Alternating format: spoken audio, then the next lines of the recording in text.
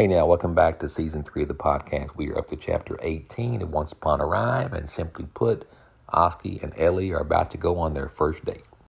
Chapter 18, The Big Game. Oski stood cautiously outside Ellie's car, strangely uncertain of the most chivalrous route to take. He took in the powder blue Toyota RAV4, one of the new hybrids. He never paid much attention to cars, but noted how much it matched Ellie, the best mix of spicy and cool he had seen. Well, Ellie shot him a shrug. Get in, silly. Oski waited for her invitation and then sat down and belted up gingerly, wanting somehow to make every move perfect. She was easing out on the highway as he was easing into the idea of being alone in the car with her for the next 90 minutes or so. He nervously woke his phone and tapped the email from DT in his inbox. It led with the title of You the Man. But then in an all-capped first sentence, it said, Hey, if you're reading this on your date, stop right now and pay attention to her while you have a chance. Read this after. Oski couldn't help but giggle and shoved the phone into the seat between his legs, thankful for the timely manhood tip from his friend. Couldn't wait to read DT's email, eh? Ellie wanted in on the joke. Yeah, but he's just trying to be funny. Emphasis on the word trying.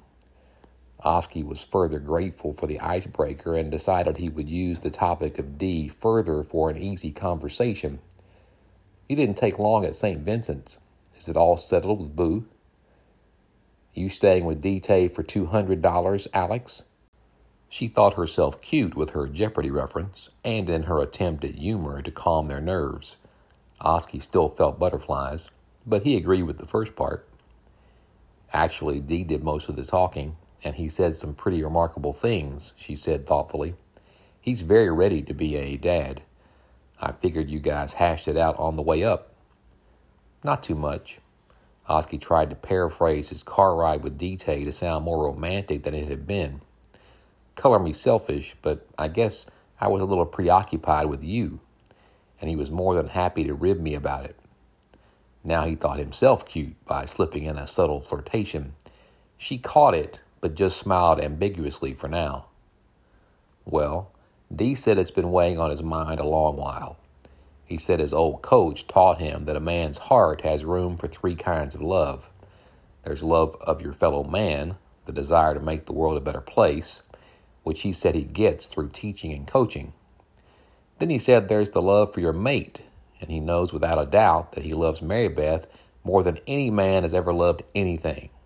She smiled softly. He said it with such conviction, almost made me cry on that one. And then he said the love of family, and that includes the people you're given to start with and the ones you find along the way. She turned to look Oski in the eye for the first time since getting in the car. He included you in that, Oski, and I think he almost cried at that point. He said a man's heart requires you to find those people, your family, and share life with them. And he has no doubt that Boo is part of that family, a kid just like him, perfectly aligned to replace family he's lost over the years and fill open spaces in his heart. And then he just said, Ellie, if I complete all 3 of those loves, my heart will be full. Oski couldn't quite recall the first time he had heard about a man's 3 loves. His guess was a Little League dugout with Hollis around the age of 12, but he most definitely knew he liked the way he had just heard it best. He spoke up only when he noticed that the melody of her voice had stopped. That coach was my dad. Really, I wondered. She offered Oski the chance to engage. Your dad and Dee were close? Oski had often been proud of his father and all he had provided, but he had a hard time believing Hollis was reaching down at that moment to help him on his date, though it seemed he was. Dad loved him some DT for sure, and he was a man of many words. Dee's always been a good egg, and I think he was kind of a blank slate when Dad found him. So DT seemed to sponge up everything Dad said over the years. I think Dad filled a gap for Dee in the same way Dee was talking to you about Boo. I was curious as to Mary Beth's take. Did he mention her at all? Oski had just seen Mary Beth the night before, but did slightly wonder if she was on board. She hadn't offered to come to St. Vincent's that morning, and she always played things close to the vest. That was just her way. She'll be there Monday at the custody hearing. Dee said she's excited. Ellie grew more animated too. It sounded like she has the same counseling or coaching gene. They both enjoy kids so much, and Dee said they both believe the best chance to express all they have to give would be through their own child. They've been about to have their own anyway, so Boo is right on time. If she was selling them as perfect parents, or selling anything else for that matter, Oski was long since sold. The thought in his head was, "You had me at the Jeopardy reference." But he held that in not to dishonor her with a half-witted joke. He already considered her very presence sacred. On 3 occasions as she spoke, Oski had managed to glide his eyes over her profile, watching the choreography of her face. Her mouth outlined words that her eyes filled in with emotion, and he could imagine tracing her temples and ears, caressing through them to the high-powered brain crunching her thoughts. As his gaze alighted on her sensuous neck, he knew she would be most wonderful to make love to, and he took every mental snapshot he could before she ever noticed his stare. "They'll be great for sure, but with all that talking," Oski said as he put his new photo album of Ellie away and pictured the Taylor home soon to be +1. Bless Boo's heart. The two of them laughed in unison. "Well, you're a coach too, mister," she retorted. "How does Turbo handle all your stories?" "It is nice to have a captive audience sometimes, I guess." Oski conceded his chattiness, but wouldn't take all the credit. "I think coaches, teachers, lawyers, even social workers like you, all the talking professions, like to believe if they talk enough, they just might say something extraordinary that makes a difference. But I made a pact with Turbo, trying never to be like Charlie Brown's teacher. I'm his dad 24/7 and am there for anything he asks. But for practices and games, I try to let people like Dee coach him, and I coach everyone else. Too much of the same voice can get tuned out." "I don't imagine you've turned into a rabid cheer mom with Lee." Ellie cackled at that notion, and her spontaneous, adorable response sent a tickle through Oski, one he could identify only as the warm, fuzzy feeling he got from his favorite chai tea. "Law," as Ellie let her inner Kentucky out, "I'm moral support only, unless she ever drops her pom-poms for a basketball. Scored 2,000 points and have a daughter that can't dribble and chew gum. I sure don't have enough coaching in me to fix that." She was still laughing. "Speaking of basketball, take a gander over there." Ellie pointed out the arena in the nearby skyline and ducked the car into a parking garage. The game altered the date's dynamic from conversational to physical. Walking in, Oski weighed the distance close enough to smell the fragrance of her skin and far enough to still see the curves of her hips. A close game ensued, and they stood or sat or screamed, but all the while he stole unseen seconds to study every molecule that made her. Ellie quivered during a late-game free throw, as if she were still playing and taking the important shot herself, and Oski quivered when she grabbed his hand to steady herself as the shot went in. Then came overtime, granting more minutes and a seat beside her, and though Oski had predicted a Kentucky win beforehand, and they did indeed end up with more points, it felt like all the winning was his. "Hold up." Ellie screamed and was springing through the crowd to the exits, pulling Oski by the hand. She dodged the line of fans and darted across the concourse to an ice cream stand, which was about to close. "You gotta have this. Best ice cream ever. Promise." She dragged out the words for effect. "Seriously, dude, this stuff is world famous. I had this in high school whenever we'd come to the state tournament here. Was my annual treat." She was genuinely joyous as she handed a cone to Oski. "Want a race?" Oski scoffed, as if to say both, "Are you serious?" and, "Please, woman, you're outside your mind if you think you can beat me." "Have at it, sister. Let's go." And the two dug in industriously while walking to the car. There were some smudges of cream on their noses and cheeks, but the ice cream was devoured far too fast for any to drip on their hands. Oski laughed while launching the last of his cone into his mouth.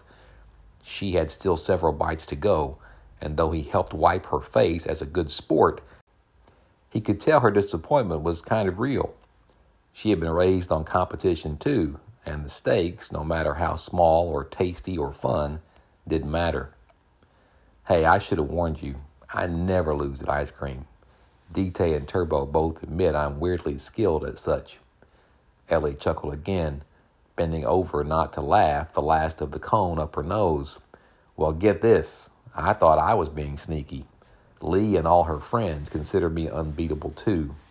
Hard to believe that the two ice cream champs of Wilmington had never met up for a contest, eh? There were so many things going through Oski's mind that were hard to believe. He struggled to process it all on the drive home. Her beauty, her humor, the competition, even the ice cream. She was enchanting to all his senses. Was there nothing wrong with her? And how, when he could find no imperfections, could she somehow be more lovely and charming every time he saw her? He had suspected he could love her at the courthouse just 5 days ago, and now 4 visits later, she had warmed his heart to bubbling over, such that the steam from the heat had obscured every other fan at the game. He had seen no one, absolutely no one, in a sea of thousands but her. Was this how they said love melted a man? Darkness fell on their return drive, and in a silent moment, Oski reopened his phone and the earlier email from Dite, thinking he would post him an update. But Dee, as usual, had said enough for both of them. After the initial all-capped warning to stay focused on Ellie, the email offered, "My only advice, when you know, you know. Don't overthink it." And then, putting it into 3 things, the way Hollis always liked to, Dite wrote, "So it's 1, don't let this distract from your date. 2, don't overthink. And 3, since limericks were good enough for Hollis, here you go. I ask you not to think, but feel instead. Please see that it's not hard, just like I said. Be any ghost, it's not a crime, but catch Miss Pac-Man one damn time. You are worthy of more, keep that in your head." Oski had openly absorbed the events of the day, including Dite's heartfelt encouragement, and the ardor stirred by Ellie had overwhelmed him. He could feel the plane of his heart taking off, but how could the issue not warrant at least some intellectual debate? Shouldn't he at least explore the possible destination? If this was his Miracle on 34th Street, if this was to prove that real love, in place of Santa, existed and was for him, how could this trial of the century go off without at least some witnesses or argument? He had Dite's testimony, and he knew Belle believed he and Ellie were similar souls who would be lucky to have each other. But he had an extra 90 minutes heading past St. Vincent's all the way to Wilmington, and he mulled in that time whether to delve into the positions of the protagonists themselves. His thoughts on Ellie rolled in furiously. She was the most astonishing of girls, easy to talk to and fun to be around, a good listener, kind and considerate, with the most infectious laugh he'd ever heard. This girl was robust, refined, and real all at once, the kind of beauty and poise that rose above any circumstance. It was just there. Quite simply, he was looking at the sweetest, smartest, and sexiest woman he'd ever seen, all in one package, sitting 2 feet away from him, and he had known it instantly. He could love her anew, and yet as if he always had. As Dite put it, when you know, you know. Yes, the prosecution's case was fierce, but the defense had the benefit of precedent. After all, the plane of Oski's heart had never landed on the Isle of True Love. It had always crashed and burned, usually due to pilot error. Yes, the spark of love was new and fun, but how would Ellie fare when Oski's thought traps grabbed her and pulled her down? When he woke up determined to be disinterested while trying to choke emotion, and her, out of his life? Or when he remembered he hadn't lived a life deserving of such luck or joy, and that the very thought of that unworthiness, the lack of gratitude for Ellie's affection, would render Oski that much more unworthy. The defense was right. Oski's mind would try to trample over his heart or have it framed as a fraud, and thus became the comedy of Oski's first kiss from Ellie, the last first kiss he intended to ever have. By the time Ellie pulled them into Oski's driveway, somewhere around 10 p.m., Oski had reached his verdict to give up. In a deluded sense of self-righteousness and martyrdom, he couldn't digest the potential harm to Ellie. She was too precious to be polluted by his inevitable plane crash.